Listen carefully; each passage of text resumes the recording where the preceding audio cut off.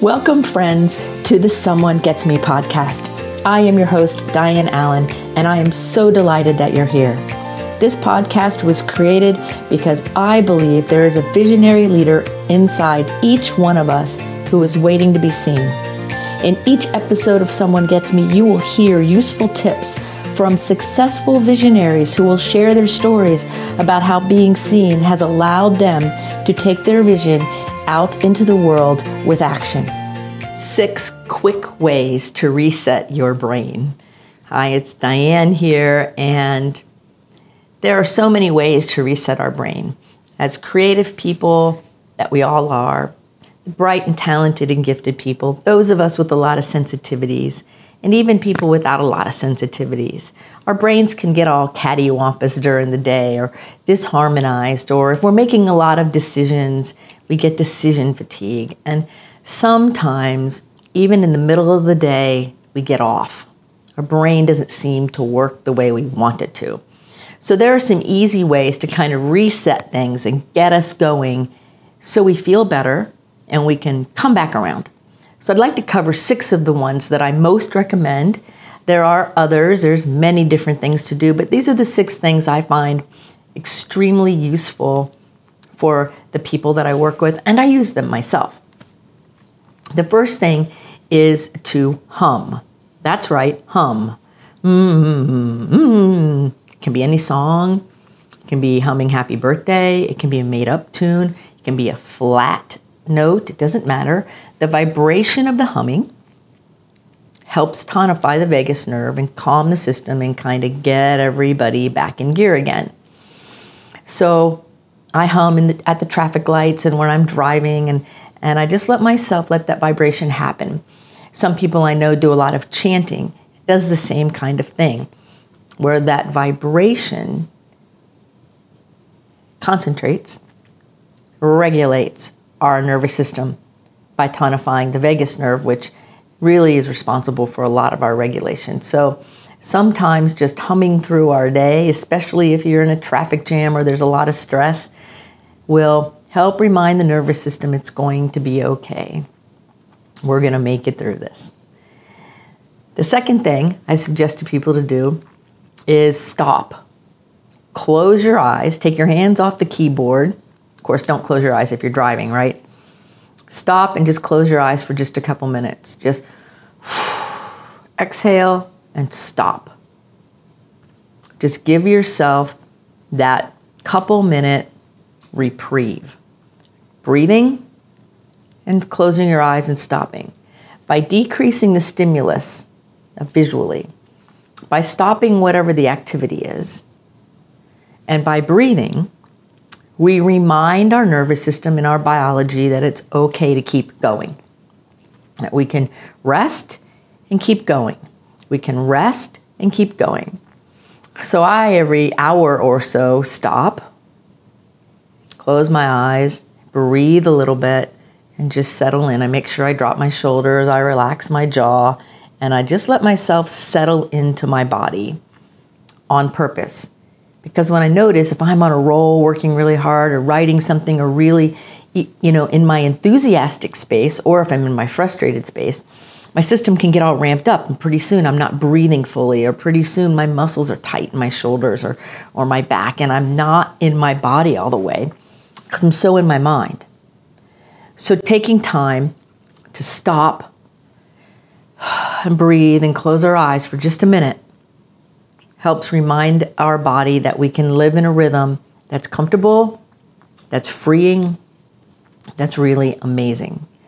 And we are allowed to do that, and in fact, we should do that. It helps us stay together, helps us stay alive, it helps us stay on point, it helps us stay focused. And at the end of the day, we do not have any decision fatigue because we haven't exhausted our brain.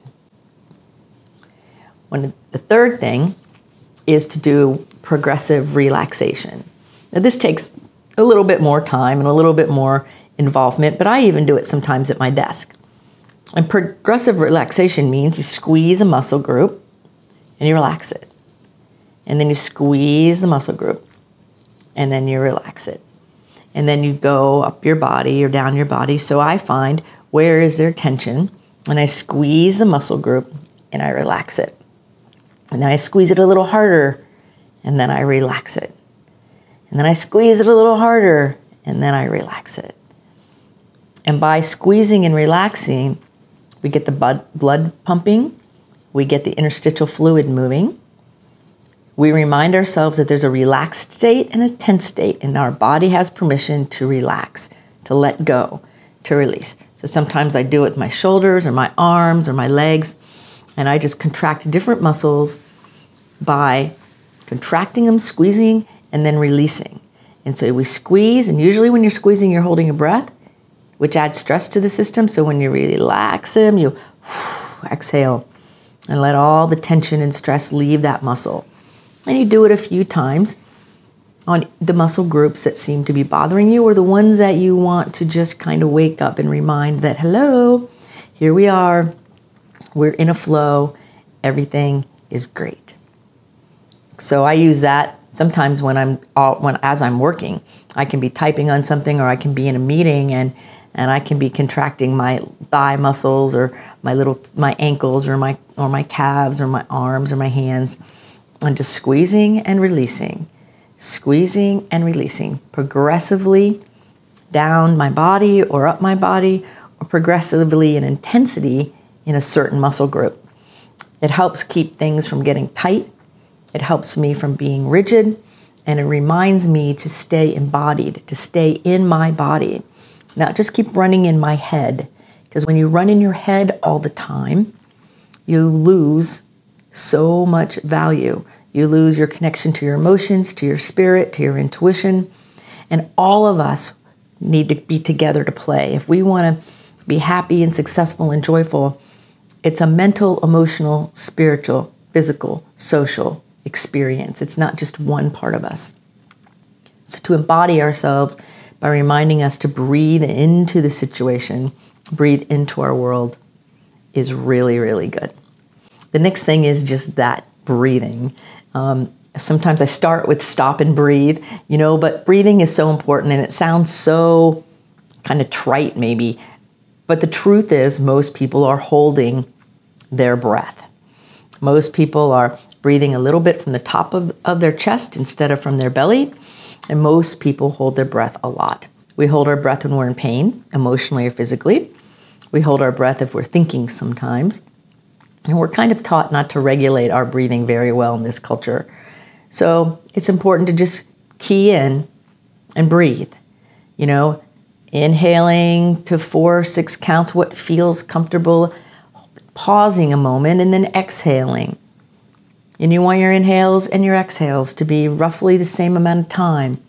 And a little bit of pause in between each breath to give our body time to assimilate the oxygen after you've inhaled, and to continue to expel the carbon dioxide and the toxins as you exhale, and allowing your nervous system to be more in a flowing rhythm versus just gasping for air. That sends emergency signals everywhere to your system like, oh my gosh, there's a problem. And sometimes people breathe like that when there's no problem, but their nervous system and their biology begin to believe there's danger and send out all the adrenaline and the wrong chemicals, and the cortisol level gets off, and our blood sugar gets weird, and our hands get all funny, and our feet. We don't want all those experiences. I don't think you do anyway. So what I do is I just give myself permission to breathe, stop and breathe, and allow myself to be in the rhythm, like the waves on the shore of the Gulf, that where I was raised, or just feeling that breathing, that rhythm, and letting my lungs expand and my shoulders are down and back a little, and reminding myself that air is my friend, that if we all took a deep breath at the same time, there's still plenty of air, and it's just a beautiful experience to be able to breathe fully, feel the expanse of our lungs, be in our body, experiencing whatever energy's going through it, whatever feelings we have, whether there's a word for them or not, but to feel fully alive. It's so important to feel fully alive. And if you're holding your breath or you're breathing very shallow, you're compromising your experience of vitality in this life. So if you want to have a vital, joyful life, Air is your friend. Breathing in a way that supports and nourishes your system rather than just the short little survival breaths or holding your breath a lot. I mean, I've been known in talks I've done in retreats and groups and things, when people are holding their breath, just to go look at them and go, breathe, because they're holding their breath so much and they don't even realize it. So pay attention to how you're breathing. Watch your belly. See what's going in and out. See yourself moving. Let your body feel the whole breath and love on yourself, right? Then another tip I have is to count backwards. Sometimes I close my eyes. I just stop and I go 10, 9, and I do it with each exhale. And I get all the way to 1, 3, 2, 1. And then I breathe really slowly. And then I lovingly open my eyes. And every time I do that, I count backwards from 10 to 1 slowly with each exhale. Then when I open my eyes, things are different. I'm calmer. My brain processes better. Whatever the situation is where I'm feeling all jumbled up has settled down. Then I make better decisions. Creativity gets better. And most importantly, my physiology and my neurology become more harmonized. So they work in my favor instead of having to push through and work despite them. And so we all want to practice just stopping for a minute and breathing and counting backwards and taking care of our muscles and all of these things that allow us to be successful, happy, joyful in our body, right? Now, the sixth thing that I love so much is movement.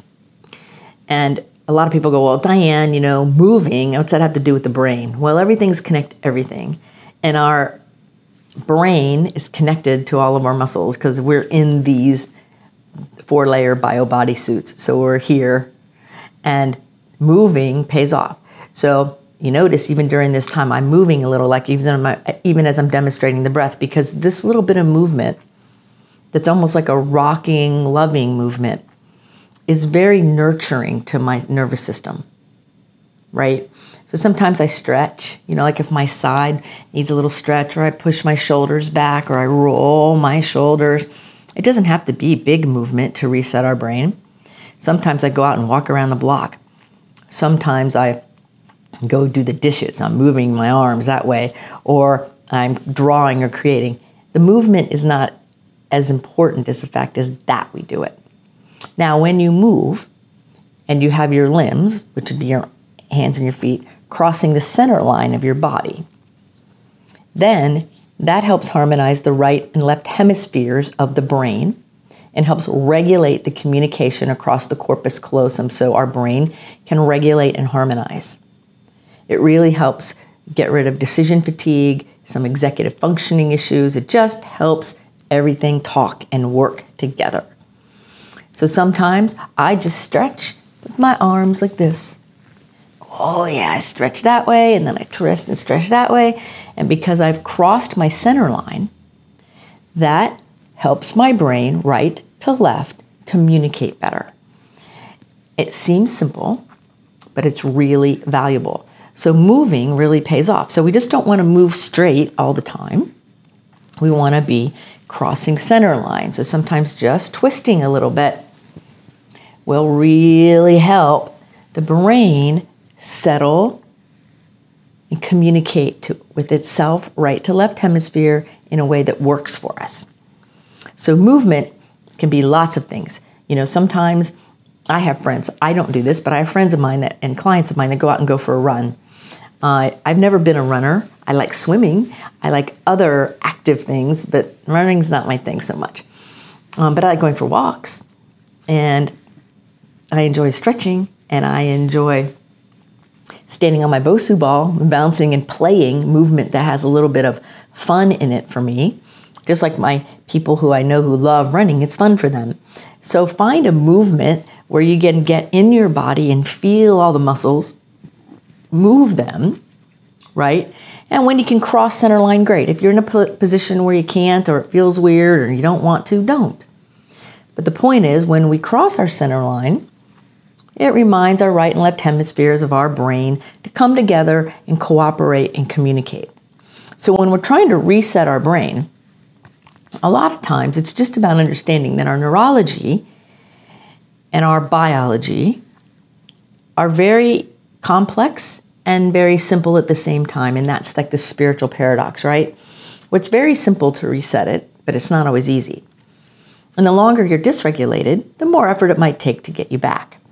The longer you're stay in this urgent and, all tensed up state, might take a little bit longer to exhale and release.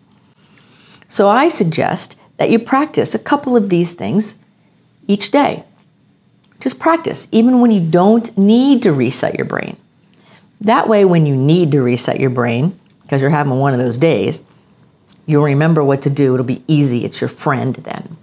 If you try to wait until you need it, you're having a struggle, you may not remember it as well, and obviously you won't be very practiced. And so the body remembers what we've been doing, right? So for gifted people, one time's a habit. So once you learn it, then your system always remembers it. And even if you don't know it perfectly, it's like riding a bike, it'll come back. So I like to cross my center line, and sometimes I'm doing goofy stuff when no one's looking, and sometimes I do it when people are looking, and it's totally cool. And other times, I'm just stretching.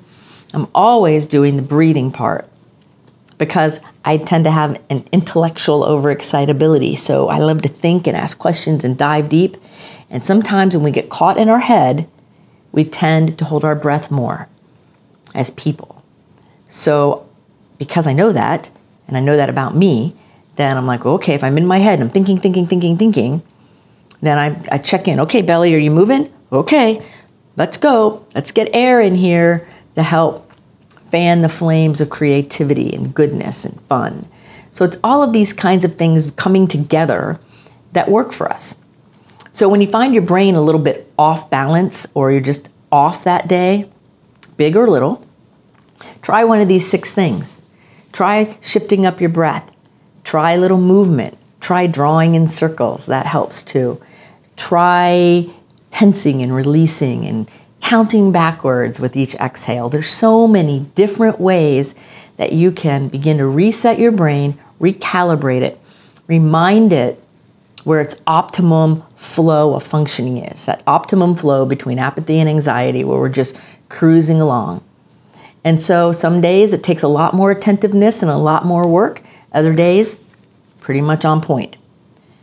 Yet, by taking care of our nervous system and being attentive to it, it works better in our favor. It's harder to get stuck in dysregulation and anger and resentment and irritation. It's a lot easier to embody and feel our experience because all a feeling is the energy that tells you you're alive. So if you're not connected to your feelings, then you're compromising your life experience. You're surviving, you're not living and thriving. And we want that vital energy, and we can label our feelings in productive ways. That's another video though, right? Because there's so much more to that. But this is just about resetting our brain. Because if you're like me, you think a lot, you're in your head a lot, and maybe you ask a lot of questions and you dive in, or you're a big visionary and you're always paying attention to the big picture. Or maybe you're one of those people that just has to do a ton of decision making all day. And sometimes we need a break. So give yourself a break every hour to just stop for a second and maybe close your eyes or breathe. Do any one of these 6 things. Give yourself permission to nurture and take care of you along the way. So the stress doesn't break you down. So the stress doesn't take you out. Because if you don't nurture yourself along the way, your system will eventually shut down and then you'll be forced. And that's no fun because then it takes longer to recalibrate. So find ways to build into your system these 6 ideas and things related to it. You could even combine a few in order to remind your body, remind your mind, remind your emotions that you're okay. There's no emergency, everything's good. So that when there is a crisis or there is something you need to raise your energy for and get your adrenaline going, it's not burned up. it's not fatigued. You're able to step up when you need to, and you're able to calm down when you need to. And that's how we're built to do it anyway. So I hope these 6 things, these 6 strategies to reset your brain, to get your brain going back where it needs to be, right? To get those things together are helpful. So try them out. Comment, send me an email. Let me know how they're doing for you. And know that there's always creativity. Follow your own intuition. You might want to blend them or make them a little bit different than I explained here. Do what's right for your system to increase your vitality, to fully embody and breathe into your own body, your emotion, your experience, your vital energy. And then when you open your eyes and you see that little twinkle in there, that is the beauty that you're inherently here to bring to the world. And so I support you in it, and anything I can do. You can find my email in the show notes. Let me know how these work for you. And if you have any questions or you need more suggestions, reach out. I'm happy to be of assistance in any way that I can. Until the next episode, be well. Thank you for listening. I trust you gained some valuable inspiration and information. Please join me and other visionaries in the Someone Gets Me Facebook group. Or for more information on my services and additional episodes, visit someonegetsme.com. Again, thanks for listening.